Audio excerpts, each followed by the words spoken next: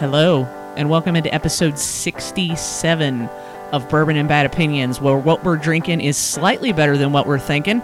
Coming to you from the Fort Lewis Bourbon Room, I'm Carrie.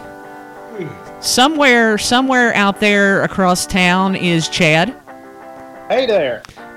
Somewhere across town is Rob. I'm on the other side of town. You are on the other side of town. Bougie. Actually, me and Chad and Sean are all on the same side of town. Yep. Hey, As what's am up? I. Yeah, so Sean's in his place of... John's there. He lives there too. Yeah, technically he does, I guess. We in the non-bougie part of town.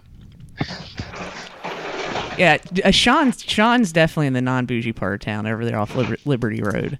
Oh yeah, we straight up ghetto up over here.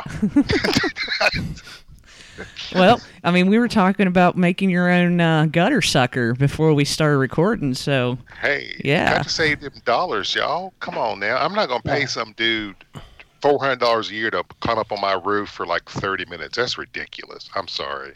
Well, you know who gets to climb out on the roof in this joint and clean? You do. Yeah, I certainly do. I go straight out the window, and John stands at the bottom of the on the sidewalk there and says, "Don't fall, don't fall, don't fall." That's very gentlemanly of you, John. People I are like that, John. people are born for two different roles in this world. One is management, and the other is labor. So, Oh wow. Some bourgeois and proletariat right Hey. there. I know it. I calls them as I sees them. It's worked. We are accident free under my reign. This is true. John's gonna move over to the bougie side of town. See, I guess we kind of live in the bougie side. Well, no, not in our You neighborhood. don't mean you kind of live. No, we don't. No. Wait. What are you talking about? No. You did until the big collapse of the golf course. Yes. Well, and you got to go across Todd's Road Yeah. to get super bougie. We're on the poor people side of the neighborhood. We're the poor bouge. Yes. Oh, Lord. Oh wow. I love it. Yeah. So One of the people that I work with who was a floater made it clear one time because she said something to my staff about where she lives. They said, "Oh, John lives out there," and she made it clear to be like, "Oh no, he lives on the other side of the road. I live on this side. He lives on the other side." And I'm like, "Yeah, I live in the poor people side of this neighborhood. I'm aware. I realized when I purchased." Well, I'm telling you what, speaking kind of just at that golf course thing, you know, the neighborhood ended up buying it out. And I'm actually kind of glad we did because it's really been nice to have that kind of green space and walking path. And I use it to run all the time. I've kind of ended up navigating the whole thing and figuring out where it goes. So that's actually been nice, to tell you the truth. Uh-huh. Yeah, John has an opinion. Oh, I'm sorry. John was against... Well, probably killed your property values, though, didn't it? I don't think so. I think our house It was is- negatively affected, but we were sold a bill of lies. Well, it's a whole story in itself that probably could be turned into a podcast. The Tales of the Andover Golf Course. Anyway, Ooh, I like that. Get some of them blue hairs up on that. That Oh. sounds like a plan. I'm right telling there, you boy. what. Well, between them and the Andover Stasi, you know, that's a whole plenty of content. That's plenty of material. You got two stories of the Andover Stasi. How you narked on your neighbors during the pandemic. Well, I like it. I like it. Yeah. David Bailey had a great quote yesterday, and because I did allow him to come over to brew because he's my homie. We were talking about all the fucked up shit we did in the quarantine. He's like, Chad, when we look back on this and people ask what it was like during the pandemic, he was like, a lot of people hid in their house in fear, but we lived. I was like, yeah, he's got a point. Yeah. Put that on. I live too. I ain't gonna lie. I ain't saying this daggone house. Yeah, well, we you know, things have started kind of opening up around here a little bit, and one of those things that opened on Friday was restaurants. At least they were allowed, you know, with restrictions and stipulations and all that kind of stuff, at 33%. And we ended up Friday going to Double Dogs, and then Saturday night we went to Shamrocks. It was weird. It was basically it was just you're like being in an empty restaurant essentially. Yeah. You know. Shamrocks you could tell more so because they had moved tables like out of the way. But Double Dogs, they have tables that are permanent, I guess, in the space, and they couldn't move them, so they put just no sitting signs or whatever. But yeah, it was It was different. That scenario made it harder for them at Double Dogs because of the requirements to sanitize things. So they were sanitizing even the tables nobody was sitting at. So there was constantly people around doing stuff. And at Shamrock, it was just not. Seating there too, or did they create some? Or? Outside, well, no. So at both locations, they used only the existing outdoor seating, and they basically seated you at every other table. So it was the 1/3 idea was essentially in both places. So it. I was a little surprised that they didn't have temporary tables set up in other areas. Yeah, because the city's allowed that in her wisdom.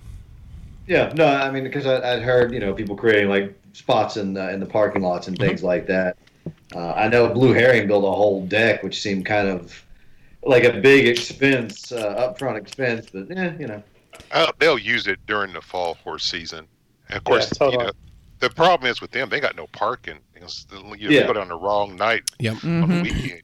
You ain't parking nowhere down there on Jefferson. So yeah, that's the truth. So yeah, it's different. And we were looking around Shamrocks last night, and man, they were still doing takeout. They were running food out to the cars like all night long. Yeah. But it was just like kind of looking around. Is like, is this even feasible?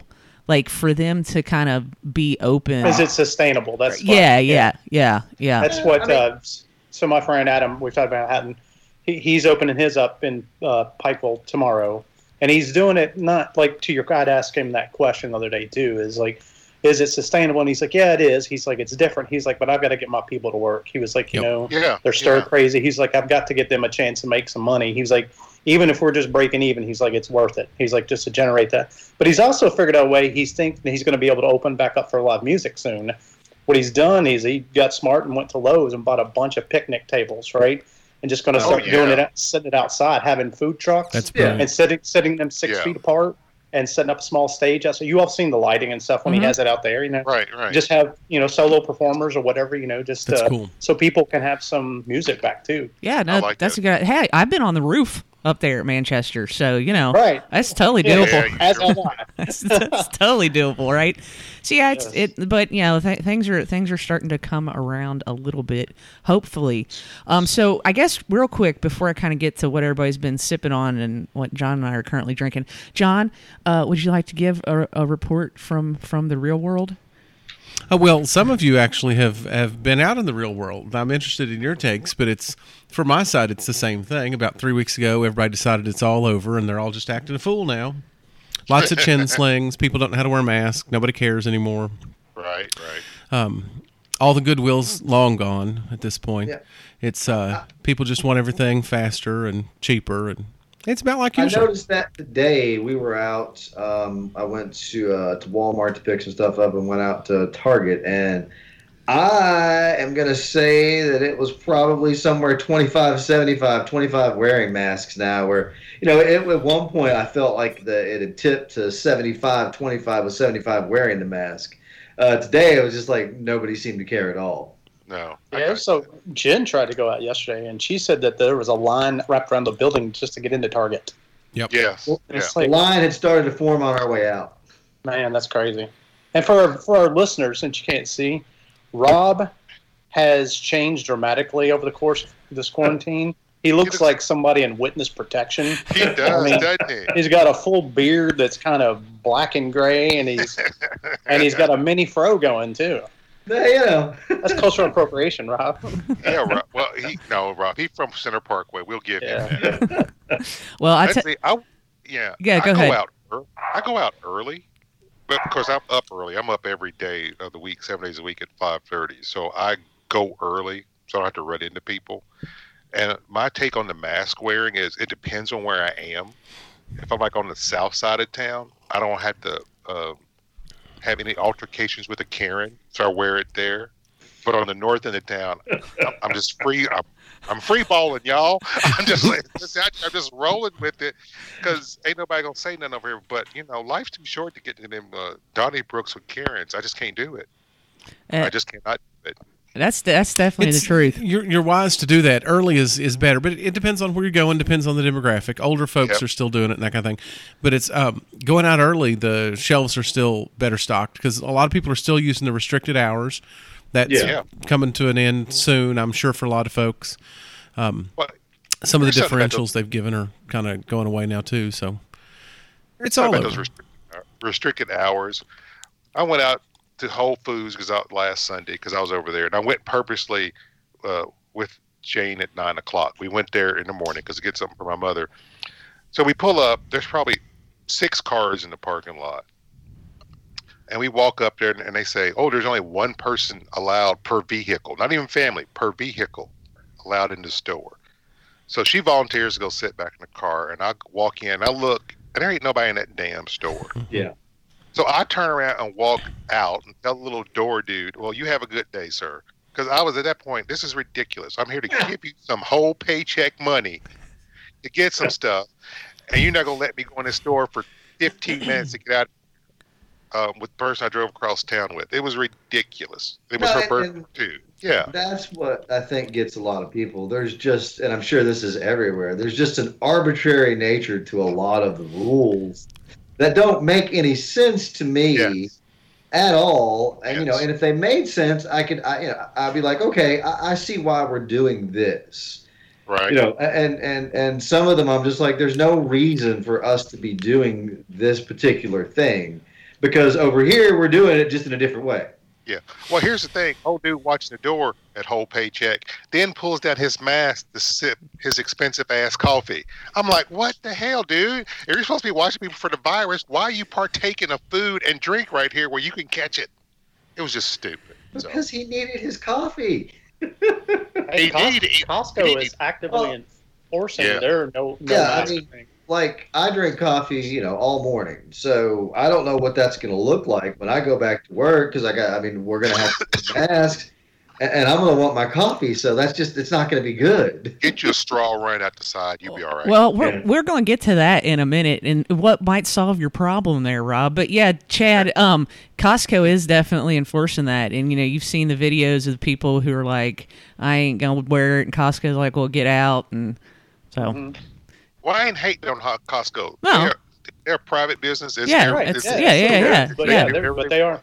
Yeah. No, the only concern I would have there is having your employees enforce that and not some sort of security personnel because you just never know. You never know who's coming through the door, and to ask untrained staff in that situation, it puts them in a really bad situation. So that's all I would say to that. I know that's not happening, but if I was looking at it, I would say we need to get somebody in here that has experience on that side of customer service, not just putting, your random stock guy at the door to enforce. 20-year-old. Yeah, I definitely agree with that. Chad, what were you going to say on that? It's unimportant. It was not. Yeah, it's kind of a tangent anyway. Okay, all right. Unimportant. All right, so I guess speaking of drinking things, what have we been sipping on, or what are y'all sipping on now, or what have y'all been drinking this week? What have you been killing? What bottles are dead? I can start on this one. Go ahead, bro. So this week, I was this week old when I discovered the beauty of the Narragansett watermelon shandies. Have you had those yet? No. I've had the lemon ones. Do not sleep on these. They're bangers, man. I mean, they're like you could just totally crushable 16.9 ounce cans all day. Drank those yesterday while brewing. Fantastic. I just got back from Total Wine to stock up on those again. They're getting cold. Been drinking a Knob Creek pick that we did called Fear and Loathing in Bardstown or Nelson County. I can't remember what the label says. Cool. Been drinking some of those, some of that super secret bourbon stuff that John knows about bottles this week. So nice. Yeah. All right. And Cougar. I came full circle. Like, when Jen first picked up some of the Country Boy Cougar Bait Key Lime, I did not like. I thought it was a totally passable, barely noticed the lime in it. So just Jen said, "Why don't we get lime and squeeze some lime in it? Makes them great, man. Sours it up a little bit." Huh. Yeah. Interesting. Perfect. Beer hack. I like it. Put that on. I like that. Yeah, I definitely like that. So, Rob, what have you been killing this week? Only himself after those. Let's see. I've been the 1792 Foolproof. Love That's those. Knob Creek 120. I've went through almost another half gallon of the Evan Williams Bottle and Bond. So just keeping pace. A lot of mixed drinks.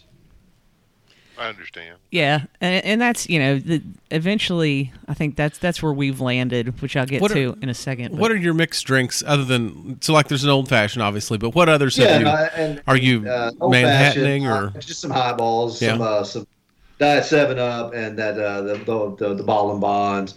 I still am huge on the lemonade with the muddled blackberries. So just things of that. I forgot about that. Yeah. So just those are kind of more summery, and then at night have an old fashioned, but something that's just not straight bourbon. All the time, just mixing up a little bit. But I mean, some bourbon's in there as well. Yeah. I'm not wasting any good bourbon. Mostly everything that I've been mixing drinks with is usually some type of handle or something like that. That's a reasonable price, but good. Right, and then that's definitely what you want in a mixer. So don't use the good stuff. Yeah, I got to go get another half gallon of the old style. I'm out of it again. Sean, what have you been drinking on? Let's see. I finished my bottle of J.W. Dant. I'm not a big mixed drink person, so I was just drinking it straight with an ice cube in it. Got rid of my bottle of Evan Williams Bottle and Bond the same kind of way. Just kind of throw ice cube in it and go to it. I guess it means I have a problem. For this show, I popped open my bottle of Bibb and Tucker I bought, and I forgot how much I like Bibb and Tucker. It's a 6-year bourbon, and I bought that with a birthday gift card. It was just wasting my wallet. So, I don't know if it's something I would ever buy on my own, but hey, I like it. So I've had it out, and it's a pretty nice sipper right now. Jane came home with a bag full of lime, so it's almost ready to transition to gin and tonic season. I finally turned on the air conditioning, so that's like the clue to start sweetening drinking tonics. Yeah, I need to get back on the gin and tonic train. Said but no one ever. No, the hillbilly gin and tonic with the Walmart fizzy gin water. Is a disgusting drink. Man, that aviation gin. I don't know what to tell you. That Ryan Reynolds. Aviation. That Ryan Reynolds is a real makes some deal. good gin. Yeah. Well, we've been on. Go ahead, Sean.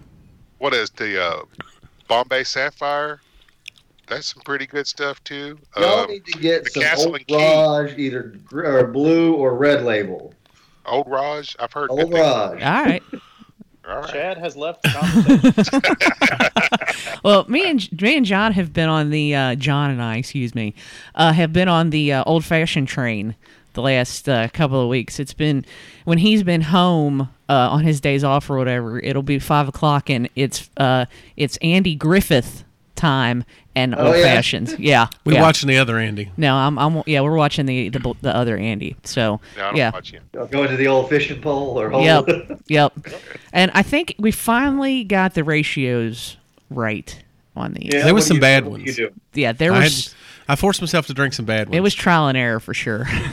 There's only one mixed drink that I like at all, and that's just your old classic highball, your bourbon and Coke. Oh, yeah. That's the only one I care for. Kerry, I'm telling you, get you a bottle of Grand Marnier or some sort of other orange cognac, and put a little bit, about a half ounce of that in there with it. It just kind of enhances that orange. All right, I had to try that. I can see that. Well, because we've got a couple going right now, and we've been using Trace Life, just regular Trace. So it was open. So. Listen, y'all talk. I must be an alcoholic because here's what I do with my bourbon when I want a Manhattan or whatever that thing you're drinking. I got some bitters. I squeeze a couple of bitters in it. I throw an ice cube in it as a bourbon, and I drink it. Yeah, well, that's essentially that's your mixed drink. That's my mixed drink. Just skipping the syrup. I like it. So besides drinking, what else has everybody been doing for some quarantainment? I got bored and used some of my points on a rewards thing to buy a bike. Ooh. I'm shocked. So I'm gonna start. Yeah. I'm shocked you found one. I went on Friday. I went on a 28-mile ride. It was fun. It was nice. I'm shocked you found a bike because you can't, they're gone. You cannot find them. It was shipped from Connecticut. Oh. Okay. This is a real bike, not a Peloton. Oh, it's a real bike. Yeah. Okay. Just curious. Yeah. Chad, what else you got going on? Where'd you go 28 miles? Yes, trail out through the horse park. Good Good Lord. I feel happy with myself if I do 4 miles on the bike. Yeah, we park at West 6. We drive out to the horse park, or ride out to the horse park. On that the Legacy Trail? Yeah, on the Legacy Trail. Yeah. And then we come back, and then we'll get a 6-pack at the garage door there, and we'll drink the 6-pack and then come home. Yeah, that's fun. So, Chad, what have you been doing for some quarantainment? Well, for quarantainment, I've gone through every conceivable video game that I've wanted to play. Finally finished those. Then I discovered, because you can't get books from the library, thanks, Rob. I discovered I've discovered all these e-services, and I've always been a book traditionalist, but I've really gotten to really like the Libby app and the easeability or usability, I guess I should say, of actually using that app and those books. I've been crushing a lot of books. Been reading some Agatha Christie stories. Wow. Catching up on some classic mystery suspense stuff. Just been doing a lot of reading, stuff around the house. Obviously, discovered how hard it is to use a ceramic drill bit today. It's just a slow process. With lots of oil or water in there. Yeah, that's about it. Nothing too exciting. Brewed a beer. That's All right. We built. But you all heard we built the potato gun, and been shooting, all that kind of fun stuff. You'll have quite the summer report when you get back to school. Yeah. Sean, what else you been doing? I've built some outdoor furniture. Today I ordered some lights for my man cave deck. My office is right off the bottom deck, so I hung some lights out there. So tonight when it gets dark, I'll be sitting out there having a beverage or two. I cleaned my gutters, as I was telling before we started. I built a gutter sucker off the YouTube. The internet's a wonderful thing. Without that, we would have died. I did get my blood money check from the government. I'm pretty excited about that. Why did it take you so long?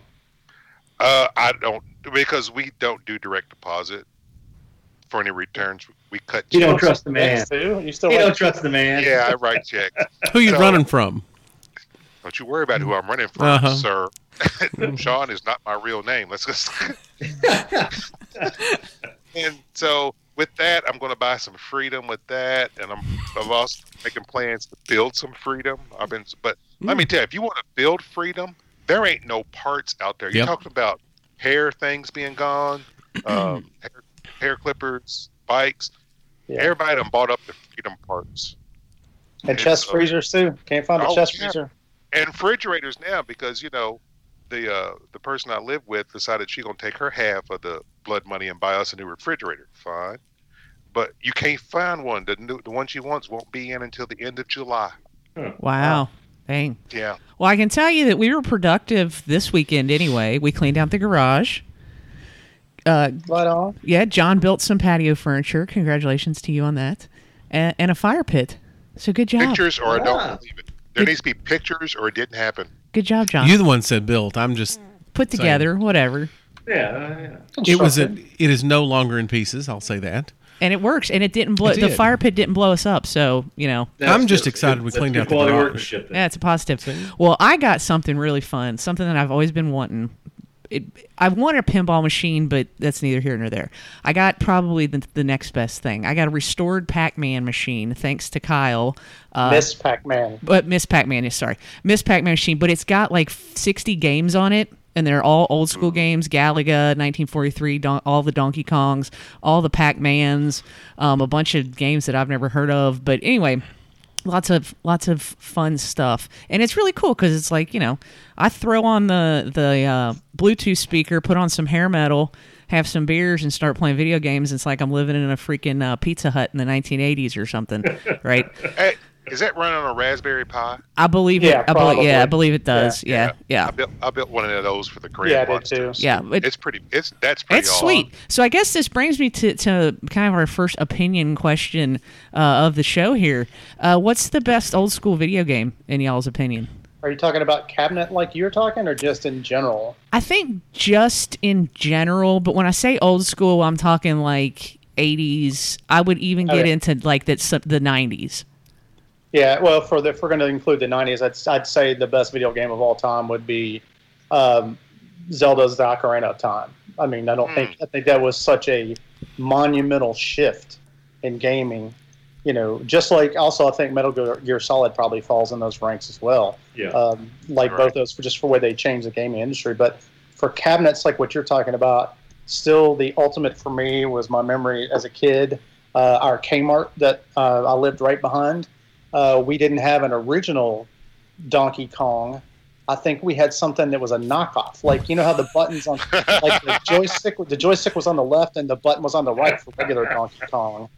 This one was right joystick, left jump button, and it was something like it was a knockoff. It's called Crazy Kong, and it got all my quarters, but it was like essentially identical to Donkey Kong. I don't know how they got away with that blatant off. It fell off a truck. Probably fell off the truck. Yeah. Rob, you haven't lived until you've had your family pictures made at a Kmart. Oh no, absolutely not. Yeah, absolutely. Yeah, Rob or J.C. Penney. This is a difficult question because growing up, you know, my family owned an arcade, and my dad ran or managed several arcades. So, what did they own, Tony? It's funny. I mean, I used to remember going up to Cincinnati and buying the machines, and going to the Midway and Bally distributors and playing before they would come out, getting an opportunity to play and see them. So, but old school. I mean, I think probably I would probably go Pac-Man just because of what it is. When you get into the 90s, Spy Hunter was early 90s, late 80s. Spy Hunter was right there. And I also liked Excite Bike. 70s, there was a game called Knight Rider, and you got to sit down and basically what was a tub, and then you had a gear shift, and you drove a car, and it was at night, so hence the Knight Rider. And it had a high and low. And I was probably like 3 years old, and I played that game like all the time. So, you know, I mean, I'm going to be all over the spectrum on this because it's so many good memories to me of these cabinet games and even the pinball games. So I like it. I got you. Let's see. Go ahead, John. Oh, well, for me, it would be, I'm a traditionalist, so I would choose Frogger or Space Invaders. I'm probably partial to Frogger. Frogger is on that machine. Sean, what do you got? The music was good. The premise was good. It's a good game. The premise of a frog hopping across a highway is good. Oh, yeah. It's smashed. I'm not sure I agree with you on that one, man. I liked it too, John. Don't let him hate on it. Oh, I liked it too. It's an excellent game. But it taught you about America's shipping economy. So you saw the industrialization of the modern city. You saw the various types of traffic because you had to determine, is it a sedan? Is it a semi? Is that like if it's the wrong off-peak hours, then America runs on trucking, and you learned that from the game. You also learned the nature of frogs. And the frogs have been marginalized. Yeah, they have, and this is the thing. Industrialization has stopped the breeding process of many of wildlife's treasures. These jewels are unable to cross the street. I mean, that's what we've done. Now, in Norway and other countries, they've built these overpasses that are all natural, so animals can do that. They took Frogger, learned from it, and implemented something that helped the world. Look at there. Sean, what do you got? Let's see. I had an Atari 2600, and so my favorite. I still have it actually. It's at my mom's house. I keep thinking about getting it restored. Missile Command on that was my favorite. And then I remember just jonesing when the Pac-Man port came out, and it was so bad. It was terrible. Wretched. It was. I was too. I'm so glad my neighbor bought it, so I didn't have to. Yeah. And then as console games, I didn't really get into those until I started working at my place of employment. And when those librarians would get bad, you guys remember the Campus Arcade, which is over in Ward. Mm-hmm. I used to go over there and spend my lunch hours. And my two games there were Soul Calibur and Area 51, which was the shooting game when it would pop up. So that's when I spent all my quarters in arcades, was like trying to get through the bullshit of librarianship when you're a young librarian. But it kept me sane. So that's my old school ones. I did actually own a copy of the worst game ever. E.T.? E.T., yes. And I think it still have it. And that game was terrible. That's valuable, man. That's valuable. you I don't think I have have the box Didn't though. There's a Did y'all see story that out there Netflix where series, that basically- documentary? Yeah, on the it? Netflix doc. It was Yeah. Yeah, like Atari dumped like I don't know. They tried to find gazillions what of them in landfill some it was in. Found and all hundreds that. of thousands. That's a good documentary, and they found them too. They actually ended up finding Yeah. it and digging it up, and so that's actually another one that was yeah. kind of similar to the ET was the Raiders of the Lost Ark. That was a horrible. Oh, I horrible thought game. that game was great, man. If you actually Did you? beat it, it's fun. When you finally find yeah. the map room and you put the I stick. guess yeah. just the graphics. Yeah. Oh, You know, what was But you had to go to was the like- you had to go to the black market to find those. Yeah. And that What about- guy or the snake or something like Uh-huh. across the screen. What Oh about the yeah, River Raid. River Raid. River Raid yeah, was good. that's a good one. Yeah, Pitfall was a great game for its day. Chopper Command was Yes. good. Defender. I mean, there's just a And lot don't, of. and don't quality. sleep on Yar's Revenge, man. I like Oh, those. yeah. yeah. Zaxxon. I mean, I guess they would have been those 4 or 8-bit games. I think they're 8-bit. I got all of them right here Yeah. in this machine. And- I got and so yeah. those are classic. See, my favorite, and I'm so glad Kyle put it on there for me, is 1942. That's my favorite game of all time. I love that game. I also really like Super Mario Brothers, the original. I think those are my two. Those would be my two picks. Did anybody like Personally. Joust? No. I like No, hated I it. like Jeff. Hated I it. like them all. Yeah, you got to play them for free, sir. Of course you like them all. Fair. Yeah, that's cool that you got the cabinet now. But yeah, it's like I built several years ago. Built a RetroPie to play some of those old games. Because you could play the 8 bits, the 16 yeah, bits, and yeah. even the 64-bit ports, like for Mario 64 and all those kind of things. Yep, it's fun. It's a fun toy, and I'm glad I made the investment. Oh yeah, And Kyle did a real good job restoring it. He really did. He did a good job on it. So appreciate that. But I thought I'd throw that out. I thought that'd be a fun little discussion. Get everybody's opinions. So let's. Hey, before you leave that, I'll Yeah. give a good Netflix documentary a plug. I think it's on Netflix or maybe it's on Amazon. I think it's called King of Kong. Yes. Yes. Y'all see it? Okay. Yeah. So yeah. It's a good one. That's that guy who's still got that crazy 80s mullet hair and that Billy something. whatever his yeah, name Billy. He's a jerk, man. He's Billy, a what yeah, is his totally. name? Yeah. There was something recently Yeah, within he's the popped last up in the news. month. There was another Yeah. news story about him because, like, he just won't let it go. No, he won't. And everybody and it's been pretty well proven that he's faked his tapes and Yes. all this Yeah. stuff about his runs and that kind of thing. But no, that King of Kong is really good. It's a good one. Yeah, it's a good documentary. Yeah, it is. So John was never into video games. I discussed Frogger. I thought in depth. All right, you did. You really did. Good job. Good job. Okay. He even taught it to Adam Smith and the Industrial Revolution. So I want to swing it back around to bourbon because actually as of the recording of this, we've got the TV on pause right now. Is the match is going on with Peyton Manning, Tom Brady, Phil Mickelson, and Tiger Woods all playing golf for charity or whatever. But it was announced this past week, I guess, that Peyton Manning is coming out with a bourbon. And I think it's a blended, isn't it, or something? It's Tennessee bourbon, yeah. Yeah. 17-year dick. Yeah. So he's coming out with that. But what was even more interesting to me, just, celebrities come out with bourbon all the time, but was the distiller, Chad. Well, she's not the distiller. She was Okay. not the distiller. She's She was the master distiller for Castle and Key. Right. But she left to her, and this is all legit. I won't talk about, non-proven things, but the guy she's married, or I don't know if they're actually married yet, he is a carny, like a legit carny. He runs carnivals. So she left to go join the circus, like legit. She left that job to go join the service. She resigned from her job, Air quotes. and went to join the circus. Now she has a kid, but they say she's got an incredible palate.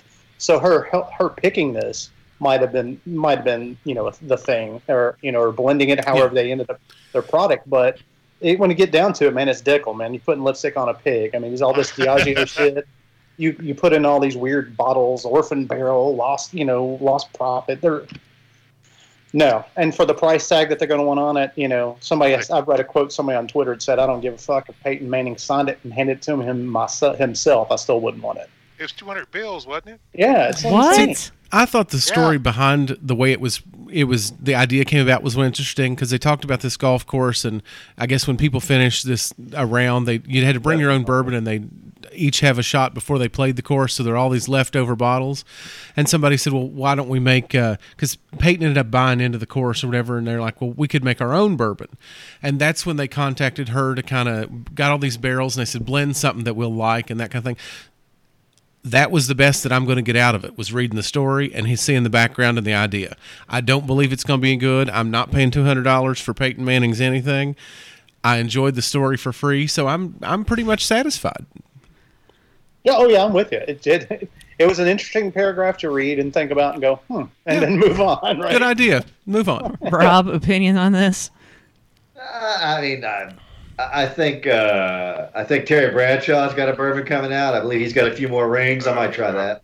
Oh, okay. All right. The Terry Bradshaw bourbon coming out too. Yep, there is. Oh yeah. The sky is literally the limit. Then yeah. It totally is. I mean, like you said, it's just all source bourbon, and you just throw a name on it. What's it matter who it is? You're going to hit up the Indianapolis Colt fans. You'll probably get a couple Denver fans, and the Pittsburgh people are going to want a Bradshaw. So yeah, it's just marketing. It's like you said. It's just a different way. It's like the decanters or whatever. Your guy comes out. I'm sure Tom Brady's going to have a bourbon. He might have a Scotch in a couple more weeks. Whatever. Hit me up when they come up with a Tupac bottle. Word, sir, because he ain't dead. Sean, what's your opinion on this Peyton Manning bourbon?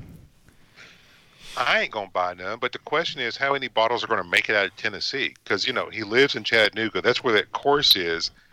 Everybody who wears orange is going to run to buy one of those bottles when it gets released. And you're not going to see one outside the state. I don't care. That's a fair point, yeah. Yeah, that's what it is. It's just a collectible. It's not. People probably won't even drink it. They're just going to put it on the shelf, and it'll go with their other bourbons. Baseball. But you know who the people in orange should be wanting to get a bottle from is actually, which should actually be T. Williams. Yeah, because he won the national championship. He actually won it, right? Yeah, he actually won it. Yeah. So I don't know if anybody actually sees it out in the wild. Take a picture. What'd you say? T. Martin was a better quarterback than he Peyton. was. Yeah, well, he won. Oh, I'm not going to go that far, but he won Fat Phil a championship. Yes, he did. I'm not going to disagrue with that, but he didn't pan out in the NFL. I mean, Peyton legitimately has maybe one Super Bowl ring. The defense carried him on a Denver one. He was done by that point. He is, to me, and I'm going to go ahead and go out on the record here, he is the most overrated Hall of Fame quarterback ever. Wow. There's an opinion. There's an opinion. I don't think it's bad. It's not he bad. Has never been anything special except he can say Omaha. I mean, the defense really I think it was the Bears. His defense in Indianapolis carried him through that one. And if anybody, you could see he'd lost all kinds of the power in his arm for Denver. Defense carried him there. It's just people just pretend like he is the greatest thing since sliced bread, and he's not. Wow. Well, that's an opinion for sure right there. I don't hate on Rob for that opinion like I usually Actually, do. Rob, it's a valid take, Rob. I think so, yeah. I can see the point. Yeah, I don't want to take anything away from him, but he's just overrated.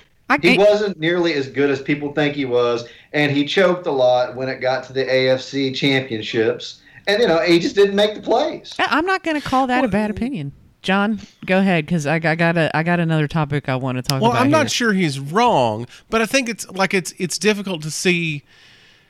Is it because we know Peyton from all the commercials? Like, is that why you see him more frequently? Because is Phillip Rivers better than him? No, I don't think so. Yet people love Phillip Rivers. No, I'm not saying you are. I'm just saying. Right. Yeah. The hype of Peyton Manning did not live up to the player of Peyton Manning. And, he was likable. He sells things. He's got what appears to be a great personality. He's got, this whole football dynasty kind of family thing. So everything plays into his greatness when actually, not saying that he wasn't an exceptional quarterback, but he's not, to me, just as the media portrayed him, he just wasn't as good as they say he is. I can see it because, doesn't Eli have 2 championships as well? Yeah. Yep. And does the world think do we think he's Hall of Fame quality? People bag on him all the time. He probably will be in the Hall of Fame, yeah. But it's one of those things. Well, I mean, they got to put somebody in there. But John, you're all very good. John, this is somebody talked about this before, and it wasn't us that I read. What the NFL needs, the MLB and the NBA, they need a Hall of Very Good. Mm-hmm. Because I could see Hall of Damn good, yeah. Player, and I can go, okay, that guy. But a lot of these guys are really, they're top quality players. They're not Hall of Fame, but, whatever. Sell jerseys. John, Tony Kornheiser says it all the time. They need a Hall of Very Good. So you're right about that, sir. Yeah. I'll give you that. I agree. I'd take that. But John still maintains that the best player in the Manning family was neither Eli nor Peyton, but Cooper. I agree with that. Yeah. Oh, no, I ain't going to. From all I read, he is. He was the best player. But the thing to me is, I think part of that is because people talk about how Peyton changed the study of the game, and he was a tactician. He really learned it. He spent all this time to do all this stuff to really understand the playbook, and he was all in the film room and all that kind of crap. And then you get to the point where I think he also was endearing to people in general because he was self-deprecating in his commercials. The commercial where he stood outside the grocery store or the restaurant and he clapped the dude out at the end of a good shift, I thought that was funny. To me, that's funny, and that his personality is probably what endears people. But that doesn't make him like a super awesome, great quarterback or Hall of Fame quarterback. Well, I didn't say it was, right. But it's not his fault they fumbled against the Steelers, and the Steelers won the playoff game. That's fair. All right. Anyway, so I guess if you see his Bourbon in the Wild, take a picture and send it to us because I'd like to at least see the label or whatever, right? Okay, so Rob, you were talking about it earlier when we first started this whole recording about being able to drink your coffee and wearing a mask. Yeah. So this is what's coming out of this virus are inventions, and I'm calling them virus-ventions. Right. That's what I'm calling them because we saw shout out to Adam out there somewhere in Nebraska for tweeting at us about this mask thing that some dude invented where it's a over the ear kind of mask, this typical mask, but you have this little button that you squeeze it and it opens like Pac-Man, and then you can eat, and then you let the button go and it closes and you could drink. I saw some lady in New Orleans who has invented masks that do have like a hole in them, but like it's closed up, so you can stick the straw in there and it closes up, so you're not breathing through it, but you can still drink your drink. And then we got these bumper tables in Maryland, right? That bar in Maryland for the 6 feet apart type of thing that are on wheels that look like giant baby. What do you call it? Baby bumper walkers. Baby walkers, yeah, yeah. baby walkers. Yep. So I think we're going to get more and more people, like we said, because it's kind of the Wild West out there in terms of how you're supposed to treat your business with kind of these social distancing rules and mask things and all of that kind of stuff. So I guess, first of all, Chad, I'll start with you. What are your opinions on the inventions we've seen so far, and what do you think the future holds for virus inventions? Well, I'll go back to the famous quote, necessity is the mother of invention, right? So there's obviously a need for something so that you can do these things with these, as Rob calls them, these kind of arbitrary restrictions are arbitrary, right?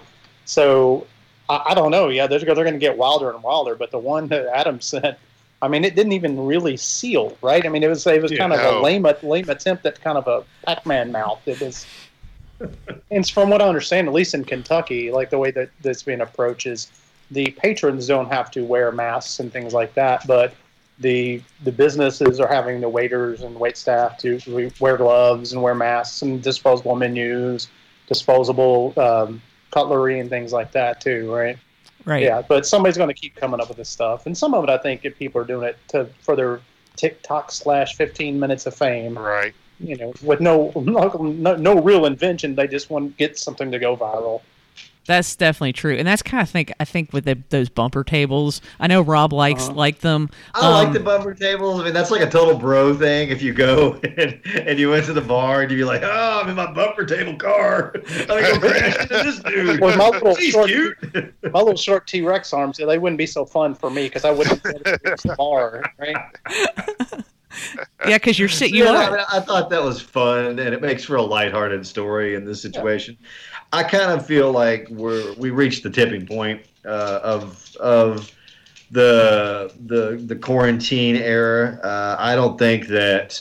I think you're going to see less and less. And depending on what the breakdown of people infected, if it rises again. But I really think that we've reached the tipping point.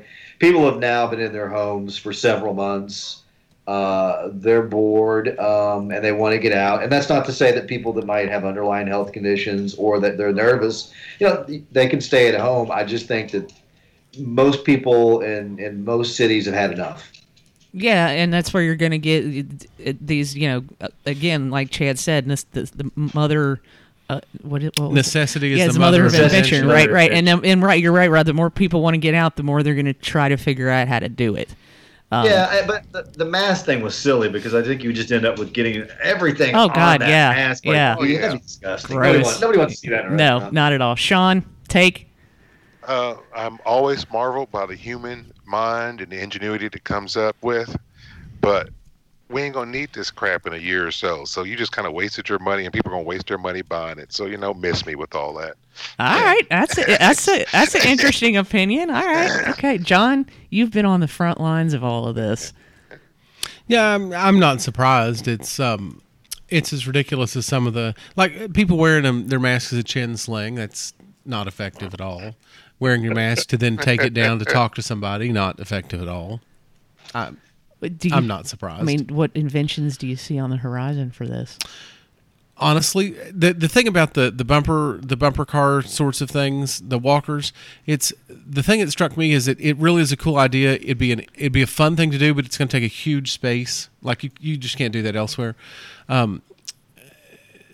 I think honestly, I'm not sure there are going to be a whole lot more inventions because I think people in their minds have given up. The mask gives you a false sense of security, so you think it's over, and now things are open, so it's over, and I don't want to. If I don't have to, I'm not going to. So some businesses individually are requiring it.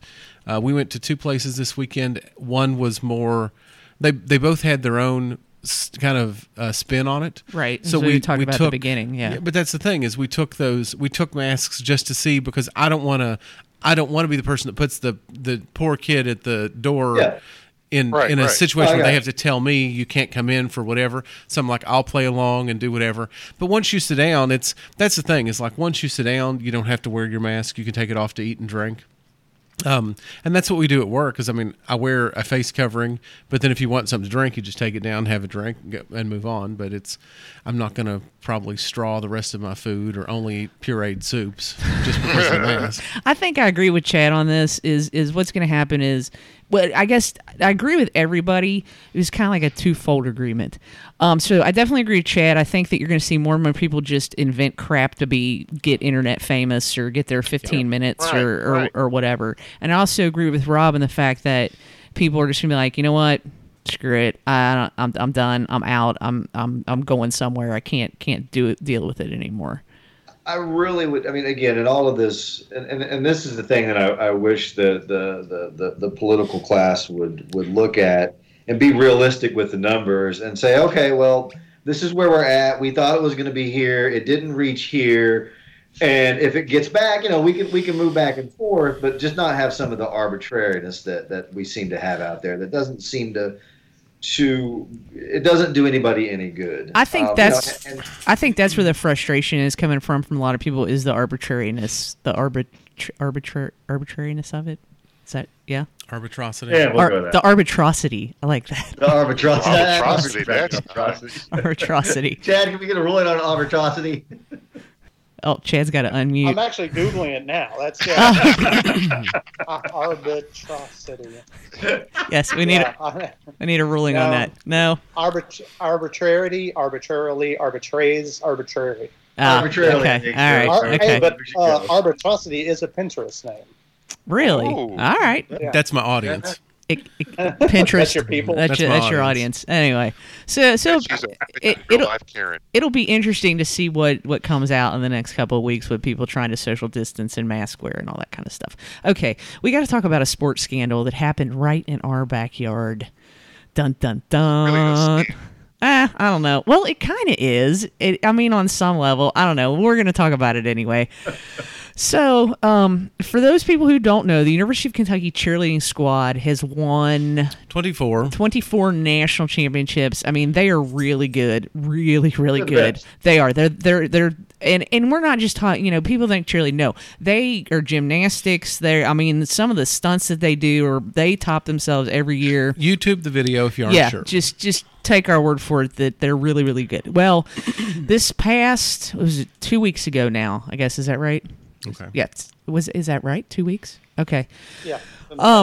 Their whole entire coaching staff was fired. And we're talking that this is the coaching staff that has taken them to multiple national championships because apparently a parent named Karen filed... Ironically, her name literally, is Karen. her name is Karen.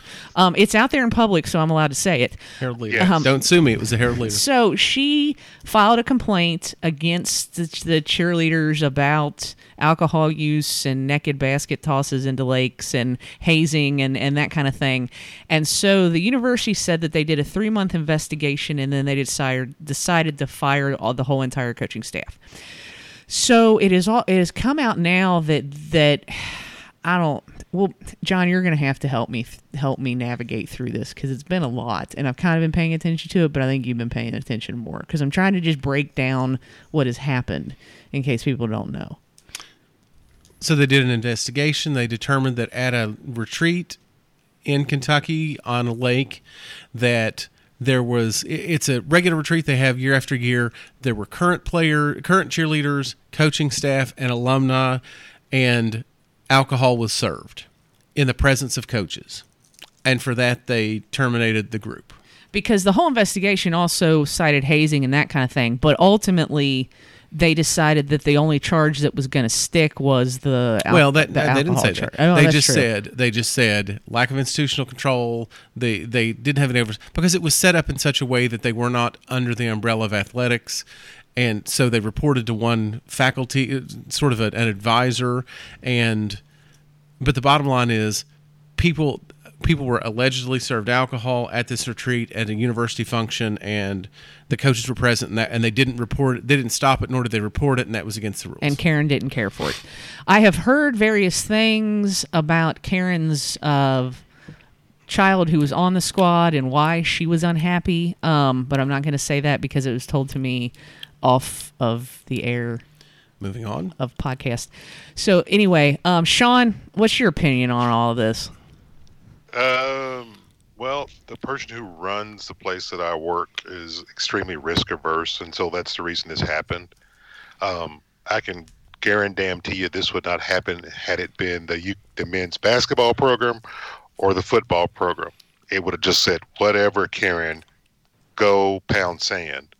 It was just crazy. It was just crazy. And, and allegedly, and I'll use the word allegedly, that somebody was unhappy because their child didn't make the varsity, which for those who is the white squad. That's the one that you see at football games, and you see them at the men's basketball. And so that's how this all came out. And it started because the team was televised on ESPN, and somebody asked, do you think this is fair? I'm asking for a friend. Whenever you say I'm asking for a friend, we know who that be. You the friend. You always the friend. So I'm just this. And so my thought is that this is probably going to get walked back extremely quietly some kind of way.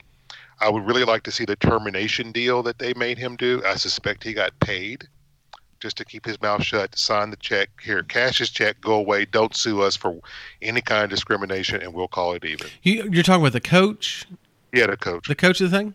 Really? Yeah. That's interesting. Because when you look at things, this is particularly on a college campus, when you look at locus parentis and all that kind of stuff that comes with the university, this is a very tenuous reason to let somebody go.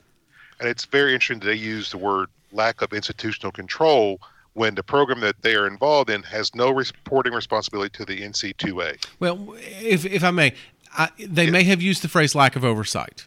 Okay. Whichever you want to do. Yeah. But the problem is they pinned it on them, saying you were not in control of the cheerleaders when they were there. These are all people who are 18 years of age. And so when you're 18 years of age, you can legally in this country do whatever the hell you want. Chad. That's what I was saying. So you basically, they condemned a program, basically dismantled it, right? They nuked it for kids and I guess by all means adults. They're adults, and I can't doing what all college kids, I keep saying all college students do for the most part. They learn about themselves. They learn how to have fun. They learn to hopefully drink and party with responsible, and they learn their sexuality stuff responsibly, right? There's nothing wrong with like jumping naked in a lake. Good Lord. I mean, I wouldn't jump naked in a lake with them flesh-eating bacteria, but that's another story. Yeah, to me, it's so there's got to be more to it than that. Yeah. Right? Because hazing was bandied around a lot in the initial report or whatever that I heard, which is what got a lot of people's kind of ire up, I think, against the whole thing. But I'm going to tell y'all right now, we traveled with the cheerleaders in 1996. That is a very tight, close-knit group of people. Their alumni are very tight, close-knit people. They kind of like, I don't want to say keep to themselves necessarily, but they are very family. It's a family-oriented thing, if that makes sense. Yeah. Yeah. They look out for themselves. Yeah. It's the mafia. It is. Yeah. La Casa Nostra. Rob, take on this. I don't disagree with a lot of what that everybody has said here, but you also have to realize that you are a representative of the University of Kentucky. If you were doing this on your own time, and that's a different thing than when it is on university's time, and it's something that, on some level is a lesson to be learned as well, that you need to be responsible if you are representing what is essentially, in this case, not your employer, but in some way, I'm not sure how the scholarship stuff like that work for them, but someone that you're just responsible for the university. If you put on that uniform, you need to represent that uniform in the best way that you can. You know what, Rob? I would buy that argument if the university did not have a place that serves alcohol on a dry campus. Oh, I know. And they allow people on university property for what is it? Well, it won't be this year, but what is it? 7 Saturdays a year to get blitzed. And you talking about the Boone Center? Yeah, the Boone Center. Faculty club. I understand your argument, but I don't buy that argument. It comes back to the fact that in this day and age, they were afraid to get roasted on social media, and they said, "Let's just get rid of this dude and be done with it, and not even fight this." And so. I mean, they did do an investigation. I've also heard that there was jealousy among some of the other sports, like the lower tier sports, that UK's cheerleading was such a high profile thing, and the other programs weren't getting their attention, which I can completely see. There's just a jealousy there. And if you want to go to a party, go to hang out with a bunch of swimmers, because they got metabolisms that would eat Godzilla and can drink like no tomorrow. Wow. You will die. Well, we might have some new participants for the next KSD event. That's an interesting fact. We'll put that to the test. we choose our 5 drinking team members. They choose their 5. There you go. I like it. John, you got any more else to say on this topic? It infuriates me. This bitch complained because her child didn't get what she wanted. And she has a history, because it was out all over Twitter. It now has been put in Herald Leader. She complained at the collegiate level now and has destroyed an entire program and fired 4 people and altered their lives. She has complained at the high school level. She has a history of complaining for her child to get on these teams. She is the ultimate Karen, who ironically her name is actually Karen. There's a lot of people that believe that, so the scholarships for the cheerleaders were largely funded by former cheerleaders and an endowment they created and donated to, which created sort of an insular kind of group. But the problem is, you're the only person that, I think that's true of any group. You're the only person that knows what we went through. They know the regiment they have. They have to train year round. They have to keep, like, these girls have to be in a certain height and a certain weight, and the guys have to have a certain strength ability, because you're tossing people in the air and twirling them and trying not to let them land on their... It's dangerous. That's what I'm saying. Get seriously injured. But it's you go through this whole thing. They do this mile. They do this thing. It's a very insular group. It's a very committed group. But there was some conversation that I do think it's ironic that they were not at all under control of the athletic department, but that was the biggest shock to me. They're under athletic control. They hadn't been for since their inception for 40 years. They hadn't been. An article that I read almost sounded like they were like a student activities or a type of a student club group, but type of thing. They had an advisor, which is all it takes. 'Cause Kentucky Lacrosse or somebody, you could have Chad's drinking team could be out there as long as you have a faculty representative, and you could be there to represent the university. I was going to say, Sean's faculty, he can totally represent the Chad Cottle. Who the hell is Chad Cottle drinking team? I like it. We're on it, Chad. Well, here's the irony of all of this. You know, the person who was their advisor was the University of Kentucky's co-general counsel, which means he's the head attorney for the university. Yep. What? And I always tell people, I was never scared of the legal department at the University of Kentucky. Why? Because my attorneys are better. Because I knew who the co-general counsels were. It's his job was to mete out the punishment in situations like this, and according to all the information that's out there, the moment the investigation started, he immediately resigned as the coordinator of the cheerleading troop. Which I think it's genuinely sad. I think it's disappointing because when you start to hear some of these people, and there have been interviews from some of the current and former cheerleaders, and a couple of them, obviously, I mean, they told the truth, which is commendable, which is, I was never hazed. I was never forced to do something. There were conversations about standing naked and reciting the fight song and that kind of thing, and they're like, I never saw that happen in the time I was there. But then when they said, so did you see drinking and did you see these basket tosses into a lake? He's like, well, yeah, but we did it if you wanted to. The problem is that when you want to fire somebody, you can find a reason to fire somebody, and they pinned it on the alcohol, but what these people, all of these cheerleaders have said is, we did it after the coaches went to bed. So the same thing happened when we were in marching band. I mean, were you supposed to drink? No, you weren't supposed to drink. Did people drink? Yes, people drank. But they drank after practice, after it was over, when everybody's supposed to go to People drank during the games. But my point is, people did that in it was a better band for it too. This time it sucks. Yes, sir. Anyway, disband. I won't even go off on that. But anyway, my point is, some of these things that happened when they were in a retreat type setting, if according to what UK said, if the coaches hadn't been there, it would have been, as Chad said, it would have been a bunch of kids who did something that we probably shouldn't have done, but there's nothing we can do about it. And to me, it's catch-22. It's a catch-22. But you can't find out.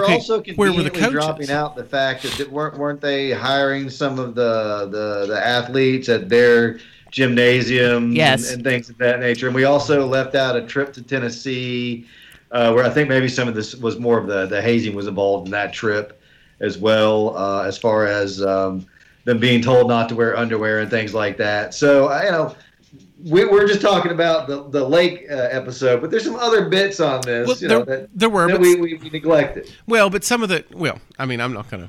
Well, the bottom line is, it's disappointing because, I think a lot of people in Kentucky or, around the university took a lot of pride in the cheerleading program because they did have 24 national championships. But now we know why they lost this spring. Yes. Because they competed for the championship in the middle of this investigation. Because in of all Karen. honesty, they because did of this, Karen. Yeah. and that bitch brought them down single-handedly. But then you go back to the fact, so now where do we go from here? Well, first of all, athletics now takes them under their meaty umbrella. So now they're going to put their paws in the endowment. They're going to put their paws in the whole thing. They're going to control the whole thing. And now Sandy Bell gets to take charge. Good luck tomorrow. Well, now that endowment thing is not true because if they have an MOA that says where the endowment has to go, then they have got, if they want to change the MOA, they've got to get the person who started this scholarship to change the MOA. Anyway. She knows what she's talking about, sir. Right, but she speaks the truth. But my point is, so what's going to happen now? Because all the best coaches in the nation came through this program. So are you going to hire somebody who's an alumnus? Or is the athletic department going to say, we want somebody totally unrelated to this, who basically has my experience to go in there and start, I think you should jump higher. I think you should tumble faster. I think they should hire Chad. I think they should hire Chad. I'm for it. I can tell you, to your point earlier about what they go through, my sister was a competitive cheerleader all the way through high school, like at Bryan Station. They won the nationals I can tell you the level of commitment, and not just monetarily from families, but the training and all that. Man, it's insane.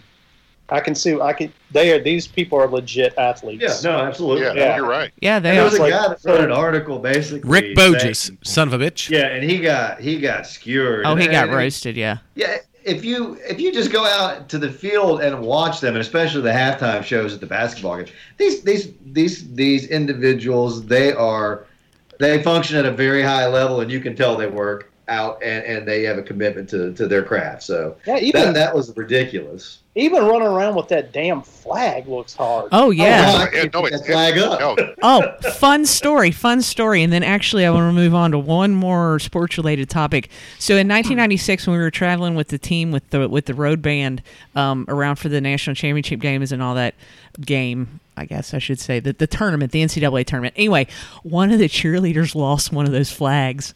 Like, she legit lost it. Didn't lose. Okay, that was back in the day when they had the big, huge K, and they did the pyramid. They still do the pyramid, but now they have the shit logo. Anyway, it was a huge K flag, the big flag that they do at the break in the third quarter. Yeah. So we're getting on the bus, and because we're all riding the same bus at one time, and we're sitting there, and they're like, "What's wrong with him?" And they're like, "He lost the flag." And they're like, "What do you mean he lost the flag?" And he's like, "He lost the flag. He lost the K flag." God. They lost it. So what did you do with it? And he's like, "Hey, man, I don't know.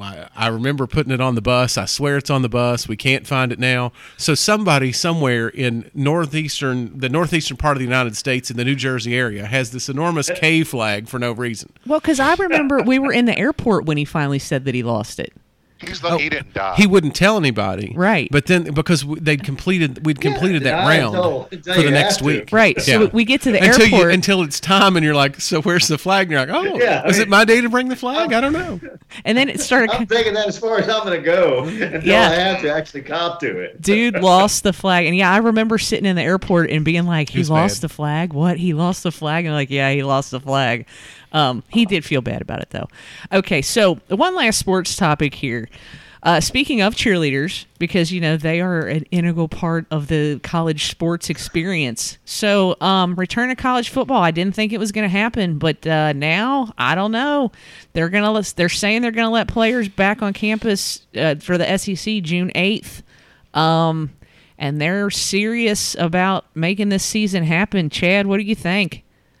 I hope that they do. I hope that they do this, and I hope that they get to play, football even without a stadium. I still want to watch it, but I hope they do like what they've done with the Bundesliga, where you can actually pay to have a cardboard cutout of yourself and your likeness to be in the stands. That's pretty badass. There's a Dutch team, because I guess the Dutch Netherlands are going to resume their professional soccer leagues, and they're going to have a giant video board in the stands, and you're going to be able to zoom in.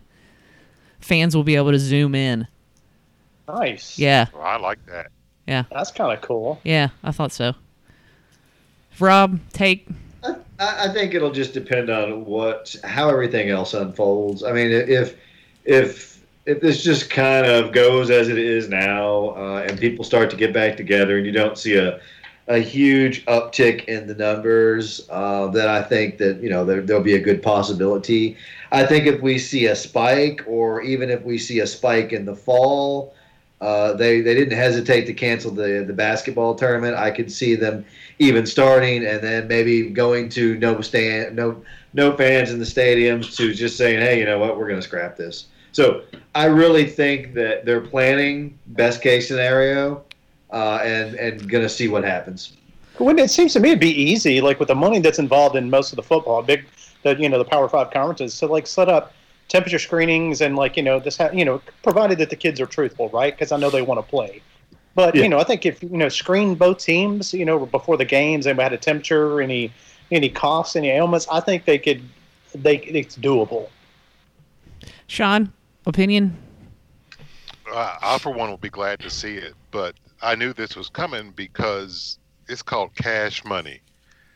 My place of work needs to cash that $43 million check that the Mouse writes them every year. Because if they don't, the university will be sunk. I mean, that's a big hunk of scholarship money that comes out of that.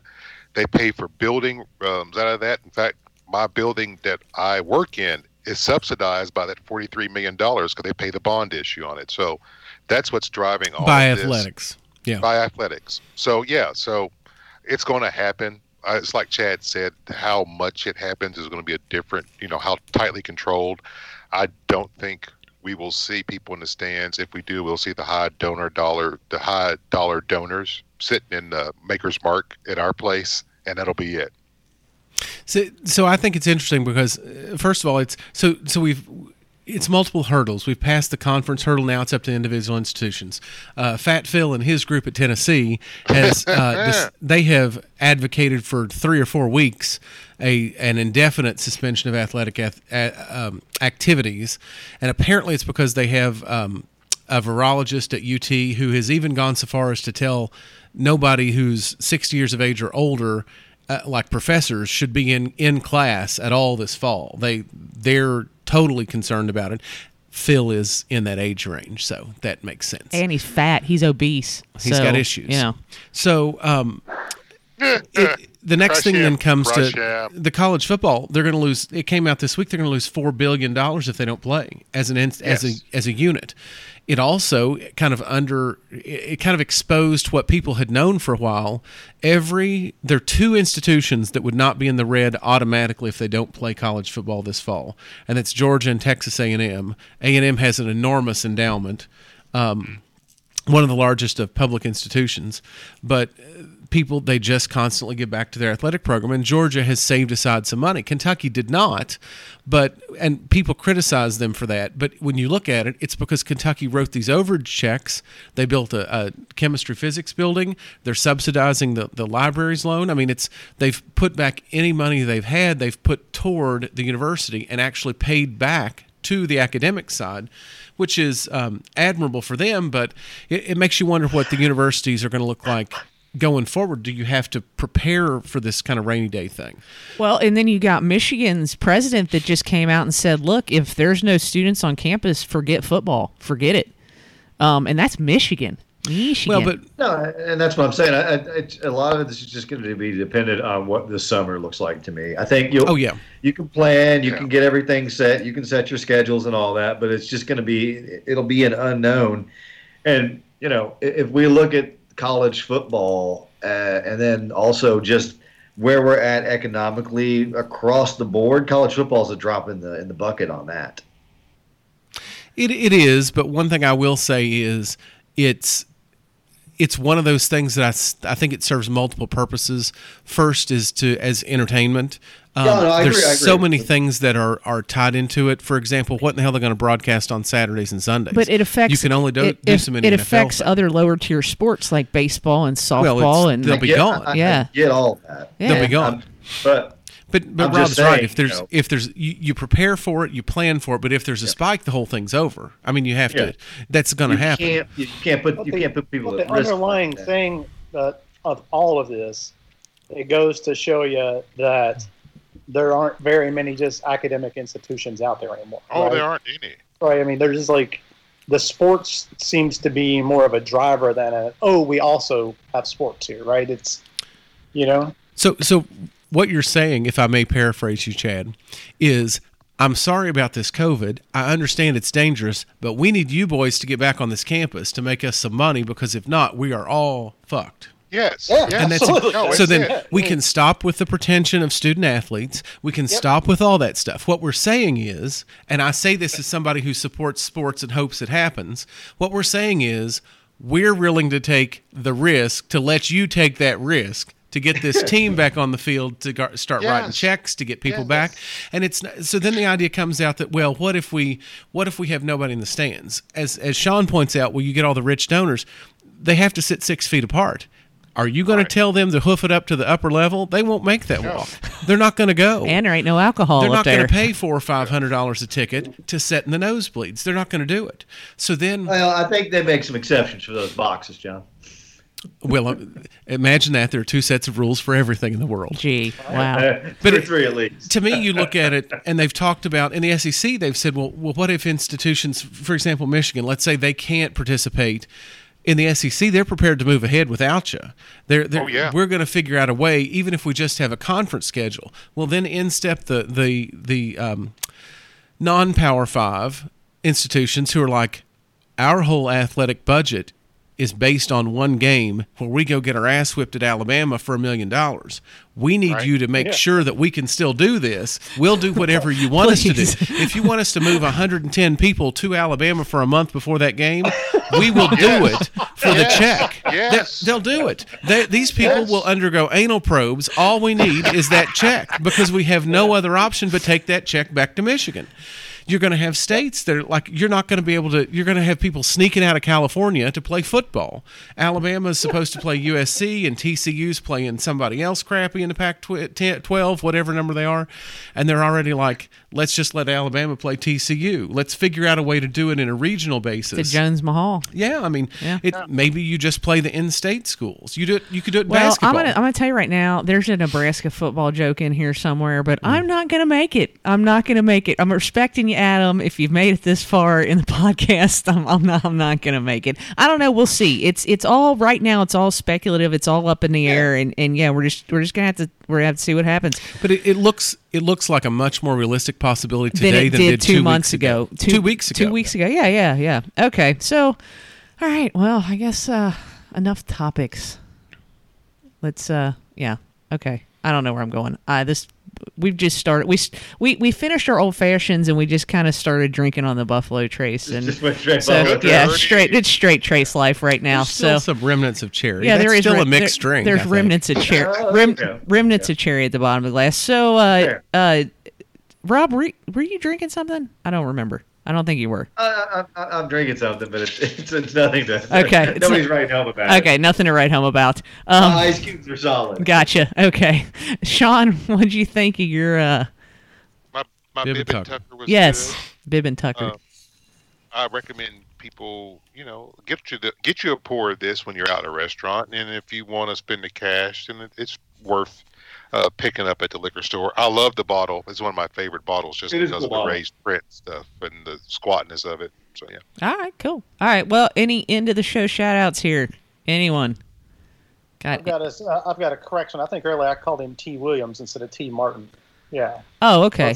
Let's amend that. Yes. Hey, shout out to them, those watermelon shandies. I'm hoping it's getting pretty cold. I might have to throw some in the cooler or something. I may have to go buy some. Who makes them? Who makes them? Narragansett. The same people that make the lemon shandies. Ah, okay. You go into Total Wine and you go in the craft beer aisle, they're immediately on your left. Okay. As soon as you walk in. Okay, I had to look for them because they're delicious. I'm gonna tell you right now, y'all. For my money, and I don't know, like Modelo ice cold. Man, that's a good drinking beer on a hot day. It's not bad. I might replace it. These might be my claws of 2020, man. Oh, well, life is over. Oh man. Rob. I got somebody that wrote us a lovely review on the Apple podcast. So, Comday Girl 52. What'd she say? What'd she say? Let's see here. Absolutely fantastic podcast. One of my new favorites by far. I used to live in Lexington and listen to the crew talk about bourbon and opinions, and it makes me feel like I'm back at home. Keep the episodes coming. So, shout out to you, girl. All right. Thanks for writing it in. Cool. Good deal. All right. I look forward to hearing if she makes it past episode 2. Well, this is. She just posted this review, so. Good. Awesome. Thank you. Well, we may turn her off. I don't know. There you go. There's my shout out. One of our listeners. Sean. I love that. Let's see. Well, I guess I'll shout out my son-in-law, Jason Martin, who we just talked about. He lost his job because they killed his football program at Florida Institute of Technology, and it was all money related. So they were running a surplus, actually. So go on, big dog, because my daughter needs a good life, so you need to find a job.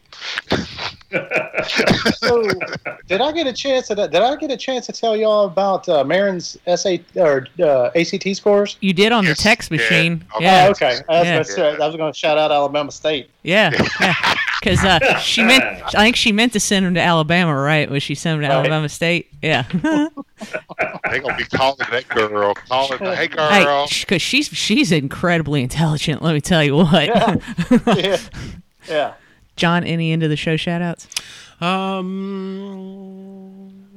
Eddie Sutton died. R.I.P. Eddie Sutton. Oh, yeah, he did. Yeah. Okay. Yeah. Shout out that was kind of weird. I RIP'd him on the group chat today. Nobody even responded. I thought maybe y'all had just like Eddie. We're all too busy stuffing everything. I feel... Shout out to Sean, who accused Sean Sutton, who accused Sean Kemp of stealing his... Oh, he did steal his necklace. Sean Kemp stole Sean Sutton's necklace. Sir. Yes. Let's not get... He legit did, but that didn't affect him going to the Sonics. He also urinated in a potted plant in a lawyer's office. But anyway, Sean Sutton or Sean Kemp? Moving on. So I do R.I.P. to Eddie Sutton. Get that mute button handy. Yeah, it is. I feel bad for him. He knew at least he was admitted to the Hall of Fame. He was voted in the Hall of Fame for coaches. So that was nice. It's a shame that it was going to take place in the fall and he's not going to get to see that. I do hope that this does not light a fire under the reunion of former coaches at Kentucky. There's been some conversation bandied about of is it Sienna, Rob, that your boy's at? Ricky, I don't know. Iona, yo. Close enough. And then Ranger or whoever Billy's with and Tubby and that kind of thing. So they're wanting to bring back the idea of a UKIT, bringing the three of them back and letting them play Kentucky. I do think it's a good idea. It's I'm not sure Rick's really. I think it's too soon after he flew the bird to us the last time to come on back. But then again, if I was Billy, I'd be like, sure, bring them all back. He's going to be the one that runs cover for me most of the time. Yeah. But it is sad that you didn't get a chance to bring Eddie back and at least congratulate him or cheer him on for what were some pretty good seasons he had. He did. Until the... Every picture I see of him, though, is with Roger Harden, which is just so strange. That is odd. I don't know why, but I've noticed the same phenomenon. Roger Harden. Yeah. Well, yeah, shout out to all the dozens of people who listen to us. We appreciate your patronage and... Yeah, I don't know. This is always fun, just getting together and talking about nonsense and drinking bourbon, which we may kill this bottle of Trace. I don't know. Come on, watch out. Squad goals. Hey, John ain't got to go to work tomorrow. Although it's Memorial Day weekend. I have to be on a podcast tomorrow at 9:30 in the morning, so we'll see how that goes. Alrighty. What? Yeah, it's a Roger. God, I can't. I'm blanking on the guy's last name. Trace Life. Okay. Anyway, he's a former NFL player, actually. So anyway, I'll shout him out on GBS tomorrow. The big show. Yeah, the big show. But again, thank you for listening to us. You can find us on Apple Podcasts. Please rate, subscribe, write a review, even if it's a bad one. At this point, I don't care. So. Yeah, you can catch us on Twitter at PodcastBABO, and we're on the Instagrams, and we're on 12 Ounce Sports Radio. Again, I keep sending them audio files. I guess they put them up. I don't know. But, yeah, we're on Spotify, too, so check it out. And, yeah, we'll see you next time. See you. Peace. Peace, people.